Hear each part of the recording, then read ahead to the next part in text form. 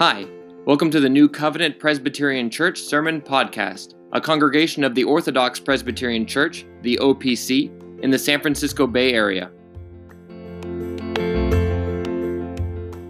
Brothers and sisters, if you would, please turn with me in your Bibles to the book of Deuteronomy. Deuteronomy chapter 9.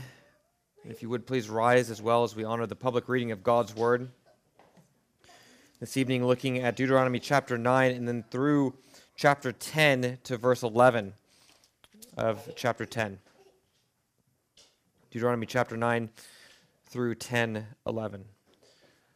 Please give your attention now to the reading of God's holy word.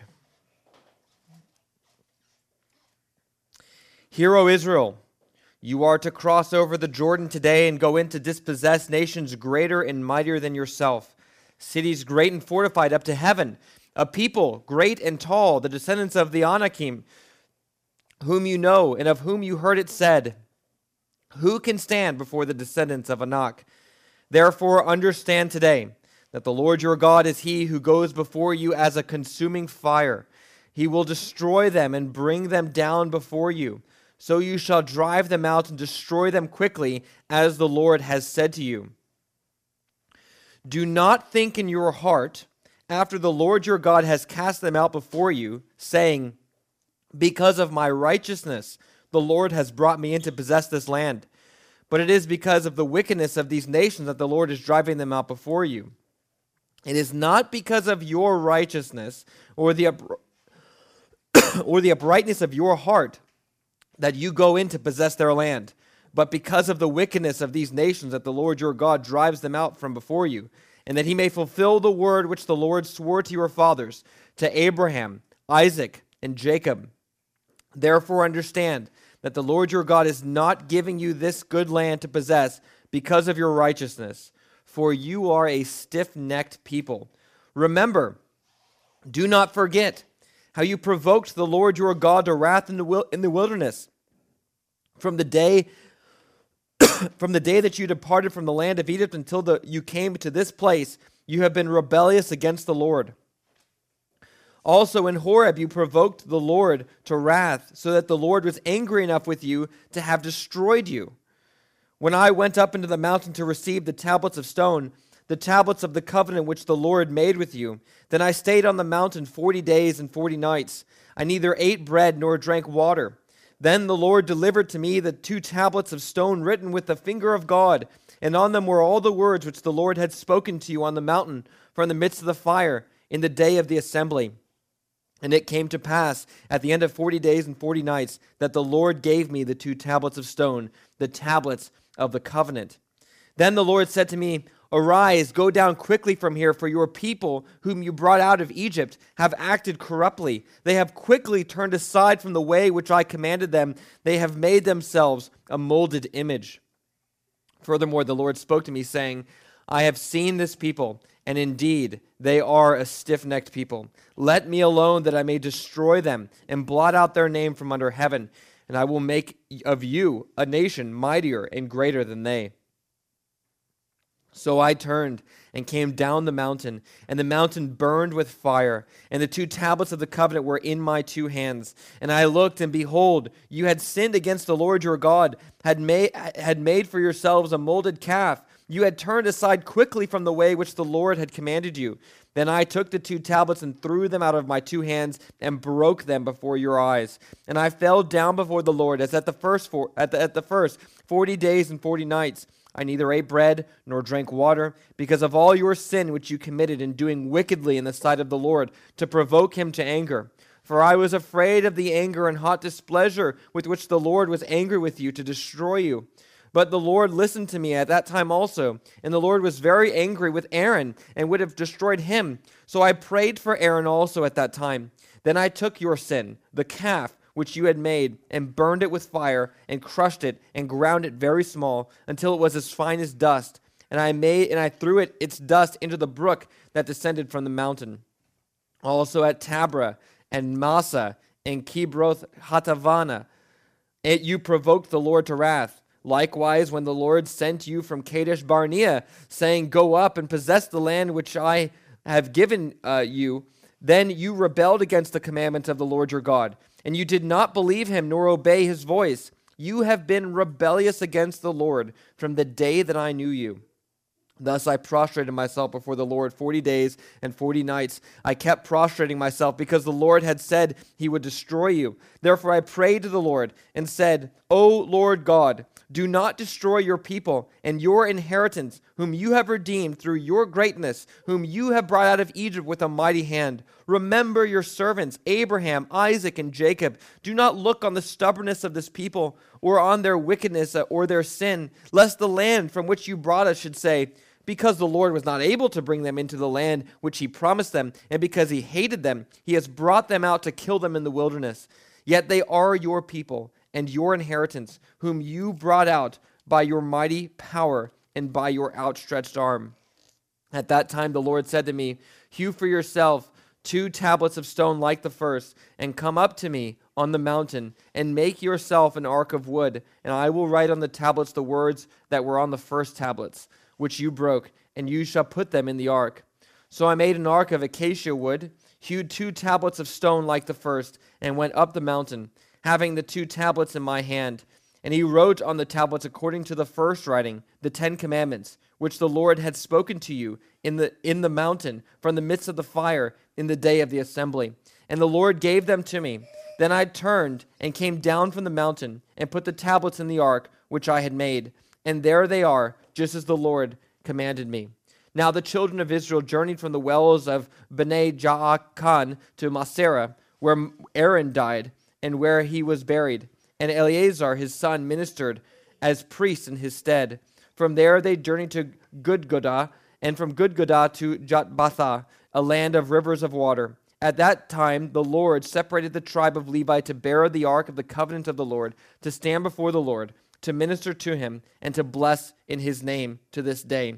Therefore Levi has no portion nor inheritance with his brethren. The Lord is his inheritance, just as the Lord your God promised him.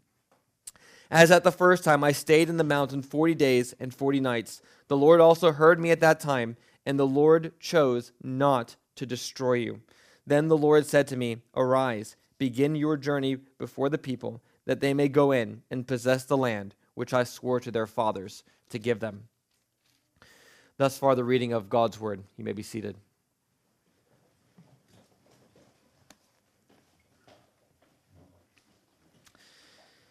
Let's go before the Lord once again in prayer.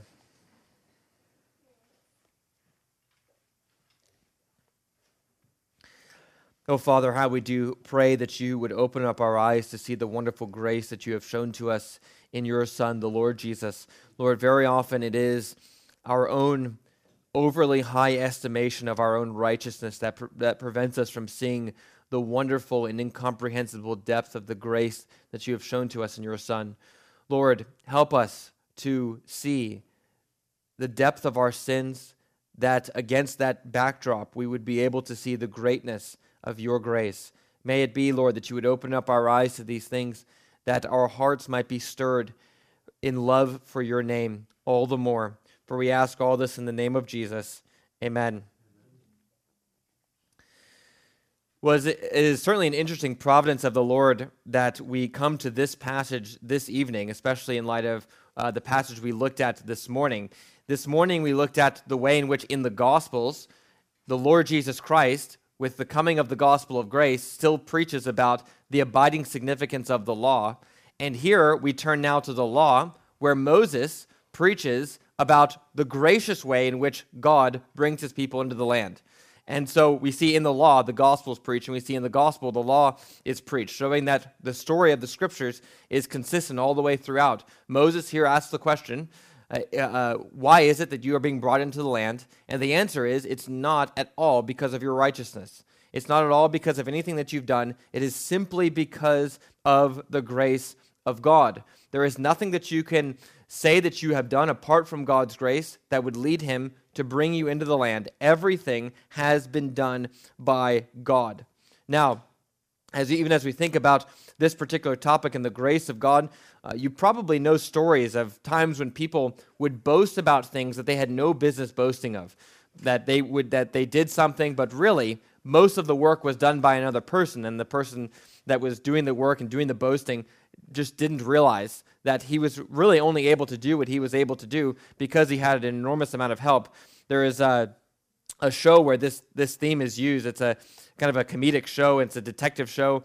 And in this particular episode, there is a cop who's kind of off of his game. And so he's feeling bad. And then the main characters in the story, they try to help him solve a case without him knowing that they were helping. And at the end of the episode, the case is solved. And then this detective goes back to boasting, how he's so proud of all that he's done. But for the audience, it's quite comedic because he actually did nothing to deserve any of the credit. He just didn't realize that he had been helped so much. And it's things like this that lead us to see that this kind of boasting is, of course, foolish. If you do not recognize that the things that you do or the benefits you receive are ultimately dependent upon another, any kind of boasting that would come out of that is, in fact, foolish. And the same is true spiritually with salvation. Everything comes from God.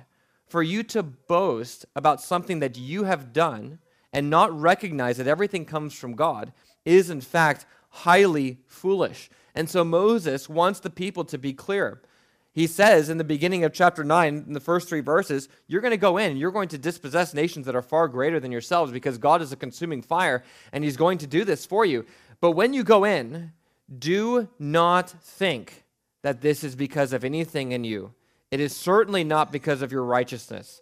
And the rest of the passage is about the way in which Moses seeks to prove that it certainly cannot be a part of your righteousness. Now, Moses has already spoken of a number of other reasons why the Israelites cannot have any boasting. He has spoken of their strength.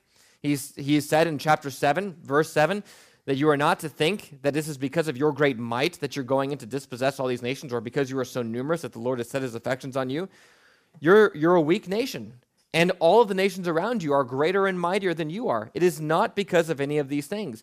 Moses warns again later in chapter 8, verse 17, that when you come into the land, you are not to think that it's because of my power and by my strength that I have done all of these things. It is not because of that. It's because the Lord has, in fact, blessed you. And here, Moses goes even further. It's not just that you have no strength in yourself and it's God that's doing all the work for you, but even your righteousness. God is not acting for you because he looks and he sees your righteousness. Rather, he is doing it even though he sees your sinfulness.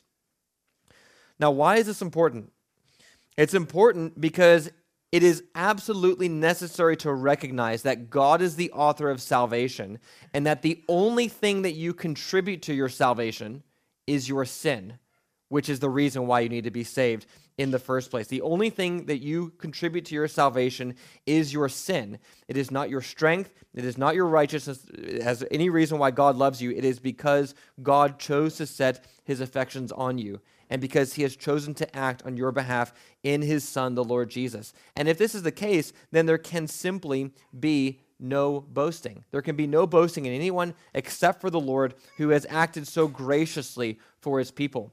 Now, going even further, if we remember that this chapter, this long passage where Moses recounts all of these failings of the people of God and the way in which God continued to be gracious to them, all of this is a continuation, is a continuing of Moses to expound the great principles in Deuteronomy chapter 6 that he laid out, that the great command that you are to love the Lord your God with all your heart, soul, and strength.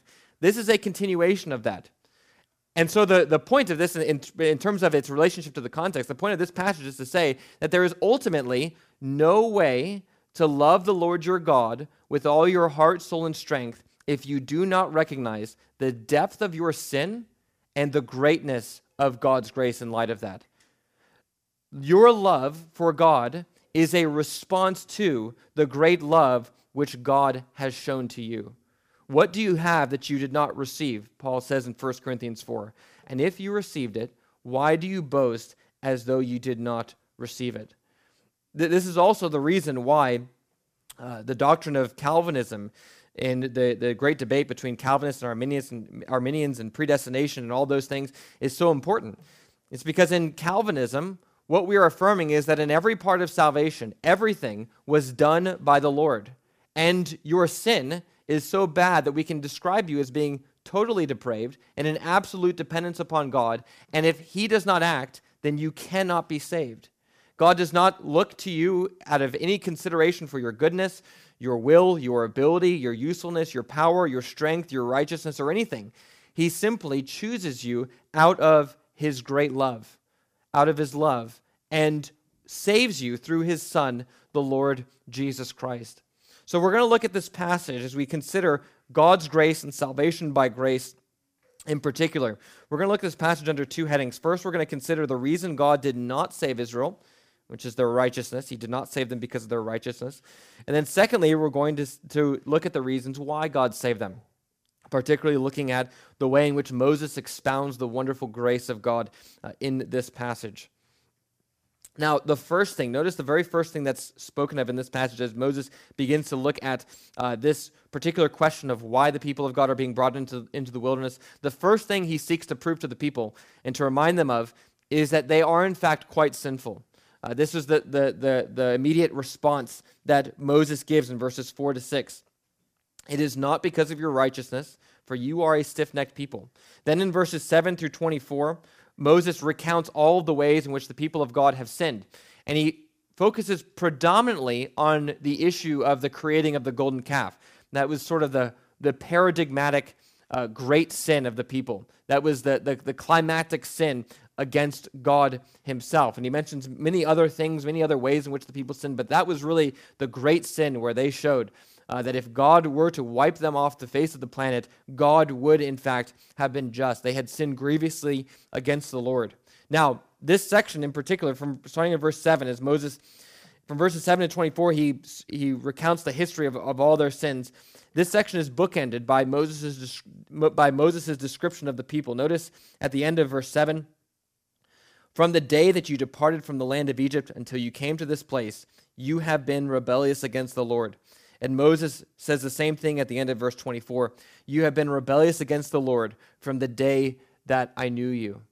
The history of the people of God in the wilderness is a history of their sinning against the Lord and of his continual grace and mercy. And whereas last week or 2 weeks ago we looked at Deuteronomy chapter 8, where we saw the way in which God's provision for the people of God in the wilderness was a reason why they were to love him, so too now Moses goes back to those wilderness days and discusses that wilderness time not from the perspective of God's care, but rather from the perspective of the people, that the people have been utterly sinful and completely unfaithful to God in the wilderness, and particularly with the golden calf. Now, just remember as we consider the particular sin that Moses highlights here, the sin of the golden calf, just remember the context of what is going on at this point when the people of God commit such a great sin. Remember that they had just seen the glory of God descend in fire and smoke and thunder with earthquakes on the mountain. And they were so amazed at what they saw that they begged Moses never to hear this voice again.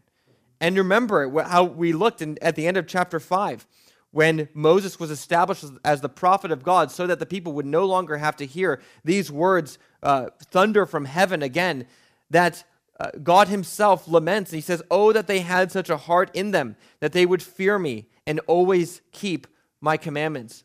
God knows that they appear to fear him now, but they will, in fact, quite quickly turn away from him. And so after seeing all of this glory, Moses goes up on the mountain. They don't know where he is, or they can still see the cloud and the fire as they wait for him. And Moses himself is now receiving the tablets of stone. He's receiving the instructions for how God is going to dwell with his people in the camp, and to establish a city where God can have fellowship with his people, even though they are sinners. And as they are to receive all these blessings, they then make the golden calf. While Moses himself is receiving these instructions for the tabernacle, which is to be the great pattern of heaven. Now notice even in the text, the emphasis of the description of their sin is the speed with which they have turned away from the Lord.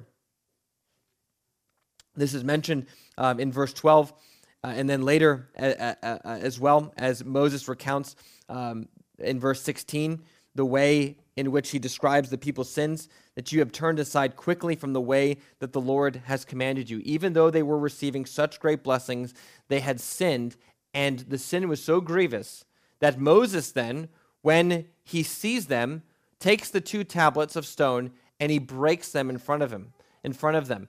And the reason for this action is because the tablets, as are mentioned several times in Deuteronomy chapter 9, the tablets were meant to be a sign of the covenant, that all these covenant blessings, that God would dwell with his people, that they were represented by the law which Moses had given to them, and which God had even written with his own finger on these tablets. And so Moses takes these 2 stones and he breaks them in front of them, showing that according to Moses and according to God, they have so sinned against God that the covenant is now broken. They now have no right to any of the promises, no right to any of the blessings which God had given to them. And so God then responds by saying that he is so angry with them that he is about to wipe them off the face of the planet. He's not only angry with his people, but he's also even angry with Aaron. And he even offers, he says, I'm going to completely destroy this people, and then I'm going to make of Moses a greater nation. I'm going to just start over with you. Now, the important thing to recognize at this point is that if God would have done this, if God would have completely destroyed this people, he would have been just. He would have been well within his right to do so. It would have been an act of justice for which God should have received great praise. So bad and so heinous was the sin that while Moses was receiving these great blessings of having worship that was going to be patterned off of heaven itself, and while they were going to be able to dwell with God in the camp, while they had just seen the glory of God descend on the mountain, and they had heard his voice thunder from heaven, that they had so quickly turned aside and had made a calf of gold. If God would have completely destroyed them, God would have been just.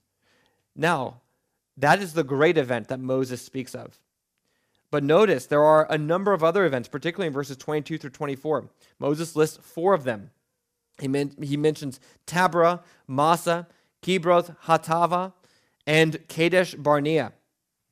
Taberah was the place where immediately after setting out from Mount Sinai, after God had just encamped among them, they immediately set out to go to the promised land, and the first place they come to, they begin to complain against God.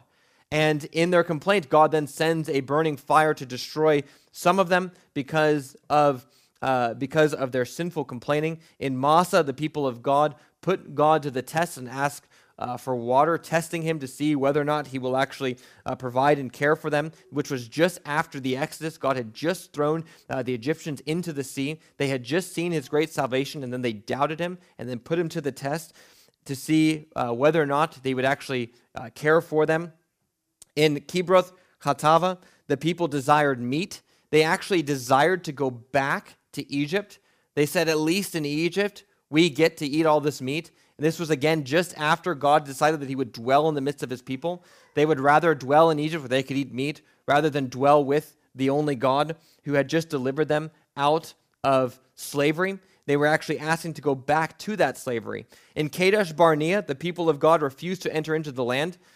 This is where only Joshua and Caleb were faithful and willing to go into the land. The people refused. And then when the people saw that God was going to send them in the wilderness to die for 40 years, then they say, well, now we'll go up. And so then they go up without God being with them, and they are soundly defeated.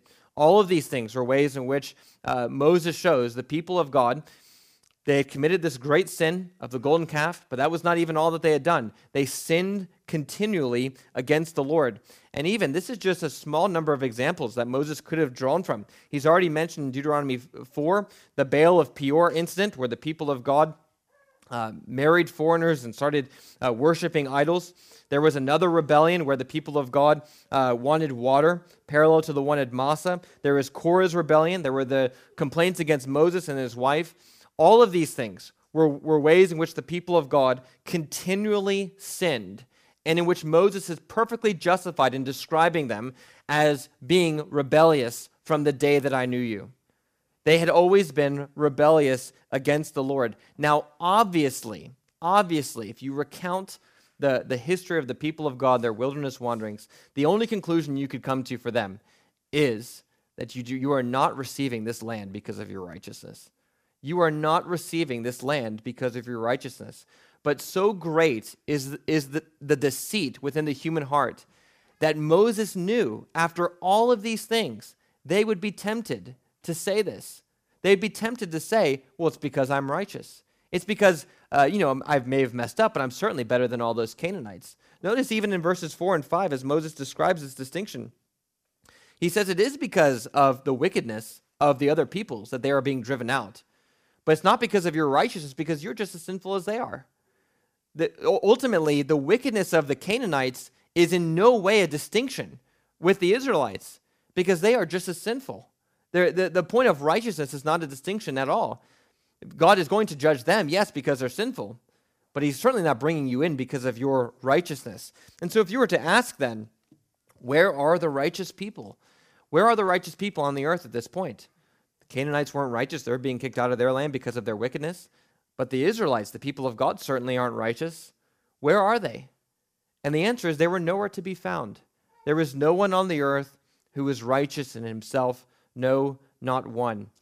And before you try to distance yourself so far from the people of God at that point, before you try to say, I'm not like them, I would never have done that, remember what Paul says in Romans chapter 2, verse 1. He says, therefore, you have no excuse, O man, every one of you who judges, that you would not have done the same thing if you were in their place. For in passing judgment on another, you condemn yourself, because you, the judge, practice the very same things. And this is ultimately the testimony that all people are like the Israelites, and if left to themselves, would do exactly the same thing. And then this is why then the Apostle Paul in Romans chapter 3, as he is concluding his great section on the sinfulness, the universal sinfulness of all people, will say, what then? Are we better than they? Not at all. For we have previously charged both Jews and Greeks that they are all under sin, whether it be the people of God, whether it be those who are outside the people of God. As it is written, there is none righteous, no, not one. There is none who understands. There is none who seeks after God. They have all turned aside. They have together become unprofitable. There is none who does good, no, not one. Their throat is an open tomb. With their tongues they have practiced deceit. The poison of asps is under their lips, whose mouth is full of cursing and bitterness. Their feet are swift to shed blood. Destruction and misery are in their ways, and the way of peace they have not known. There is no fear of God before their eyes. Now we know that whatever the law says, it says to those who are under the law, that every mouth may be stopped, and all the world may become guilty before God. Therefore, by the deeds of the flesh, of the law, no flesh will be justified in his sight, for by the law is the knowledge of sin. And the testimony of Moses agrees with this very thing. You are not going to enter the land because of your righteousness. Salvation is not because of your righteousness. It is only by grace. It is only by grace. And this is what Moses bears witness to. It is not because of your righteousness. It is rather by grace. And there are really two ways in which Moses describes the grace of God, two aspects of this grace that he highlights for us in this passage. And that is, first, that God is bringing the people of God into the land not because of their righteousness, but because he is being faithful to the promise that he made to the forefathers. He's being faithful to his own promises. And then secondly, because there is a mediator between the people of God and God. It is God's faithfulness to his own promises, and it is the presence of a godly mediator. That's the only reasons why the people of God are brought in. And we'll look at those two aspects of the grace of God in turn. Notice in verse 5, this is actually the main answer that's given in terms of the reason why the people of God are actually brought into the land. They're not brought in because of their own righteousness, but rather in verse 5,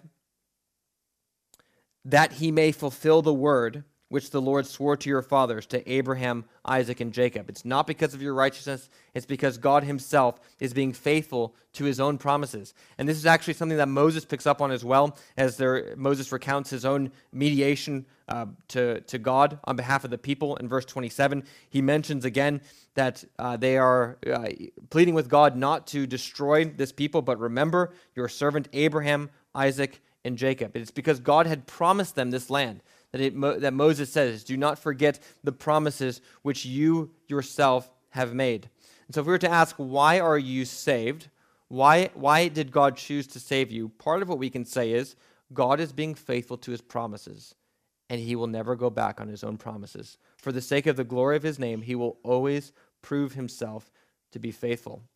Now, what's very important to recognize with all the promises of God all throughout the Bible is that God is always faithful to his promise, even when those to whom he's made the promise, even when they themselves are unfaithful. This is a theme that goes all the way through the scriptures, and it's clearly highlighted here.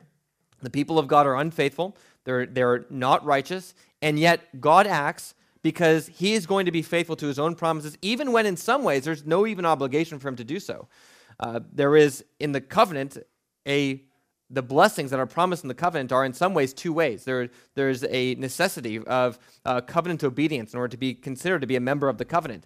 The people of God had continually rebuffed all of God's gracious offerings, and they had shown themselves to be outside the covenant in many ways. That's why the covenant itself was broken. The two tablets were broken to show that the people of God were in fact outside of the covenant mercies of God.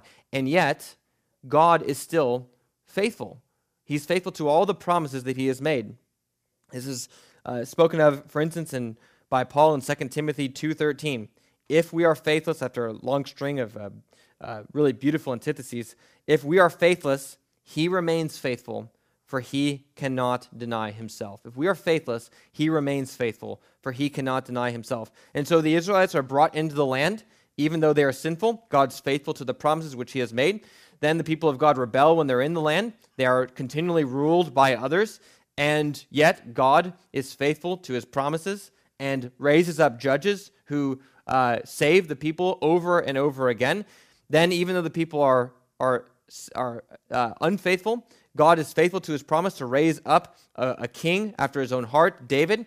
Then the people of God rebel over and over again to the point that they need to go into exile because of their sin. And God is faithful to his promise to bring them back from exile. He's faithful to his promise to give the people a new heart and to send the Messiah, even though they are sinful. And this is, in fact, a question that the Apostle Paul spoke of directly. He says, again in Romans chapter 3, what if some were unfaithful? That is, the Jews. The Jews at the time of Christ were this is probably the most unfaithful generation in the history of redemption. They rejected their own Messiah and put him to death. And for this greatest of all sins, their temple was destroyed. And so the question then would be, if the people of God were so unfaithful, would that not nullify God's obligation to send his son? And so Paul addresses this. What if some were unfaithful? Does their faithfulness nullify the faithfulness of God? If others are not going to be faithful to God, does that mean that God is no longer in obligation to fulfill his promises? He says, by no means. Let God be proved true, though everyone were a liar. Let God be proved true, though everyone were a liar, as is written, that you may be justified in your words and prevail when you judge. And of course, the ultimate example of this is the Lord Jesus Christ, which is what the Apostle Paul is pointing to. When the people of God thoroughly rejected him, God still sent his Son to save his people. All of the promises of God are yes and amen in the Lord Jesus Christ. Your salvation, it doesn't say something great about you. It says something great about your God, who is willing to uphold his promises, even in the midst of radical unfaithfulness and rebellion against him. Let God be proved true, though every man a liar. God will never turn back on all the promises which he has made by grace. And Moses notes this, and he says, you are being brought into this land because God is faithful to his promises, even when you yourself are unfaithful. Now, the other thing that's very clear about the grace of God in this passage is that it is dependent upon a mediator, which is very, very clear, particularly with the way in which the golden calf incident is recounted. Very clearly, if the people of God did not have a godly mediator, they would have been destroyed. The only reason why they are saved, the only reason why they're not destroyed on the spot, is because when God says he's going to destroy the people, Moses falls on his face and even fasts for 40 days and 40 nights and pleads with God not to destroy the people. Notice even Moses' selflessness in all of this, as Moses himself is quite angry with their sin, and the Lord himself says, I am going to blot them out, and then particularly in verse 14, I'm going to make of you a nation mightier and greater than they. There is ultimately nothing really in it for Moses to mediate on behalf of the people. He's not doing it for himself. Moses would receive a great glory for being now the patriarch of a new nation that was going to be God's people. And so God really takes away every personal incentive for Moses to mediate on behalf of the people. It was only out of respect for the glory of God and out of love for the people that Moses then acts. Moses wasn't going to receive anything. God had already said, I'll give you something greater if you don't act as the mediator of this people. And yet Moses is still willing to mediate on behalf of the people, to intercede, to plead and beg with God not to destroy the people. And notice, as Moses recounts more particularly what he actually says, and particularly in verses 25 through 29, there are three things in particular that he appeals to.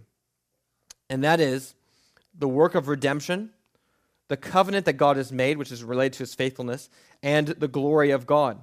Moses says, this people, you have redeemed them. You've brought them out of Egypt. And if you do not complete this work of redemption, if you bring them out only to kill them in the wilderness, then the Egyptians are just going to say, look, he wasn't able to fully complete the work. You brought them out, but either you couldn't do it or you just didn't like them, so you hated them. You brought them out to kill them in the wilderness. How can it be, O Lord, that you would begin this work but not bring it to completion? That's the first thing that Moses says. And the second thing is what we've already looked at. Moses appeals to the covenant faithfulness of God. God, remember the promises which you made. Remember what you said to Abraham, to Isaac, and to Jacob, and be gracious. And be gracious that you might be seen to be a faithful God. And then thirdly, Moses appeals directly to the glory of God. He appeals to the glory of God.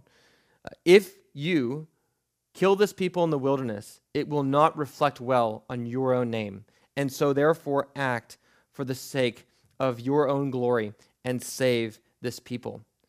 Now, Moses, everything Moses does is a type of the Lord Jesus Christ.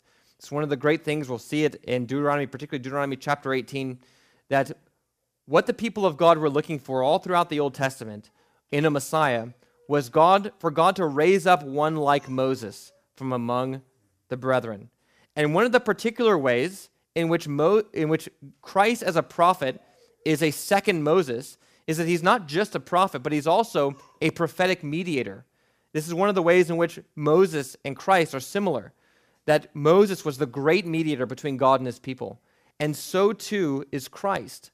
But notice, as the author to the Hebrews says, that Christ is the mediator of a new and a better covenant, which is built upon greater acts of redemption, greater promises, and even is worthy of greater glory. And so even as we think of all of the ways in which Moses acts as a mediator between God and his people, Christ acts the same way, but in a much greater way. Because when Christ pleads for God to finish the work of redemption that's been started, it's a far greater act of redemption that has been started in the Lord Jesus Christ. And when he pleads with God to be faithful to his own promises, there are the promises that have been made in the Son of God himself. There are far greater promises. And when Christ pleads with God to have respect for his own glory, that glory is seen first and foremost in the acts of redemption whereby these people are saved, whereby you and I are saved. Moses' mediation is nothing in comparison with the mediation of the Lord Jesus Christ, because he is the mediator of a new and a better covenant. And so if we were to ask then, why are you saved? It is not because of your righteousness. It's not because of your righteousness that one day you will enter the land of Canaan, the new heavens and the new earth.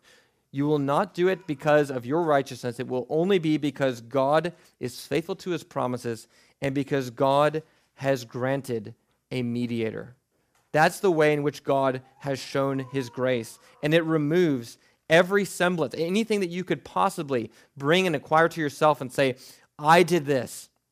I did this by my own strength, and therefore I will boast in what I have done. All of that is wiped away. It is because of God's promises that you are where you are, and it is because of the mediation of the Lord Jesus Christ. The only thing that you have contributed to your own salvation is the sin that you must be saved from. And so, as in chapter 10, the first 11 verses, Moses recounts the way in which all of these things, the grace of God, triumphs over the ungodliness of the people. And he does, in fact, reinstate the people of God into the covenant. The tablets are remade. They're put back into the ark, showing that the covenant is now in place again. There is a little description of Aaron and where he dies, showing that Moses' mediation was, in fact, helpful to him.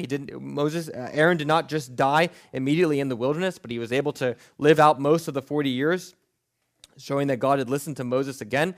The Levites are still appointed to handle all of the holy things. They're to be able to follow the worship according to the pattern that was shown to Moses on the mountain, and the journey begins again. Ultimately, God was gracious to his people. He would be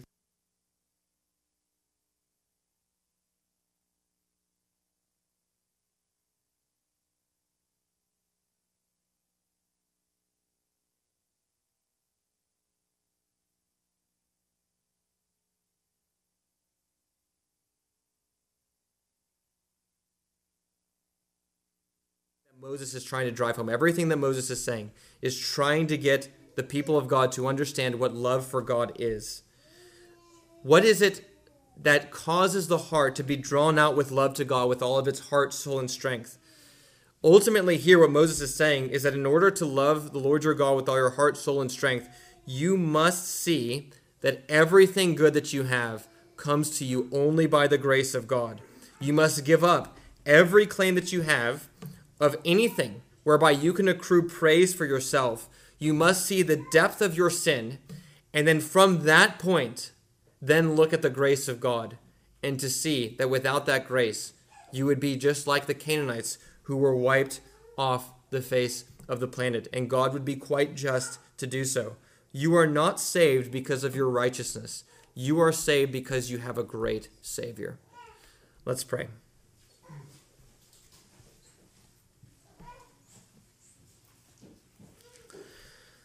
Oh, Father, how we do thank you for the grace that you have shown to us in your Son.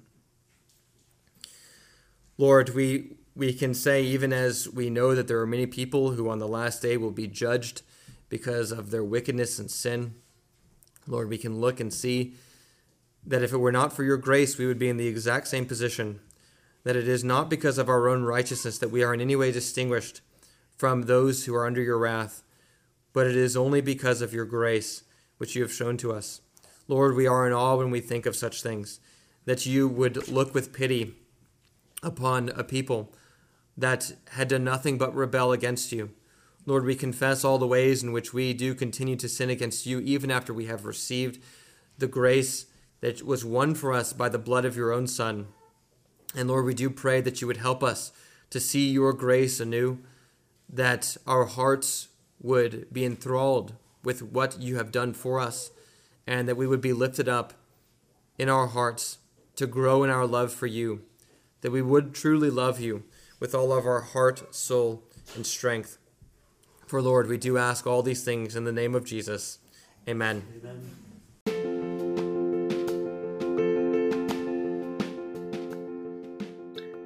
Thanks for listening.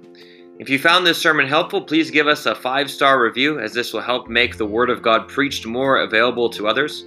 Also, if you'd like to find out more about our church, you can visit our website at newcovopcssf.com. That's NEWCOVOPCSSF.com.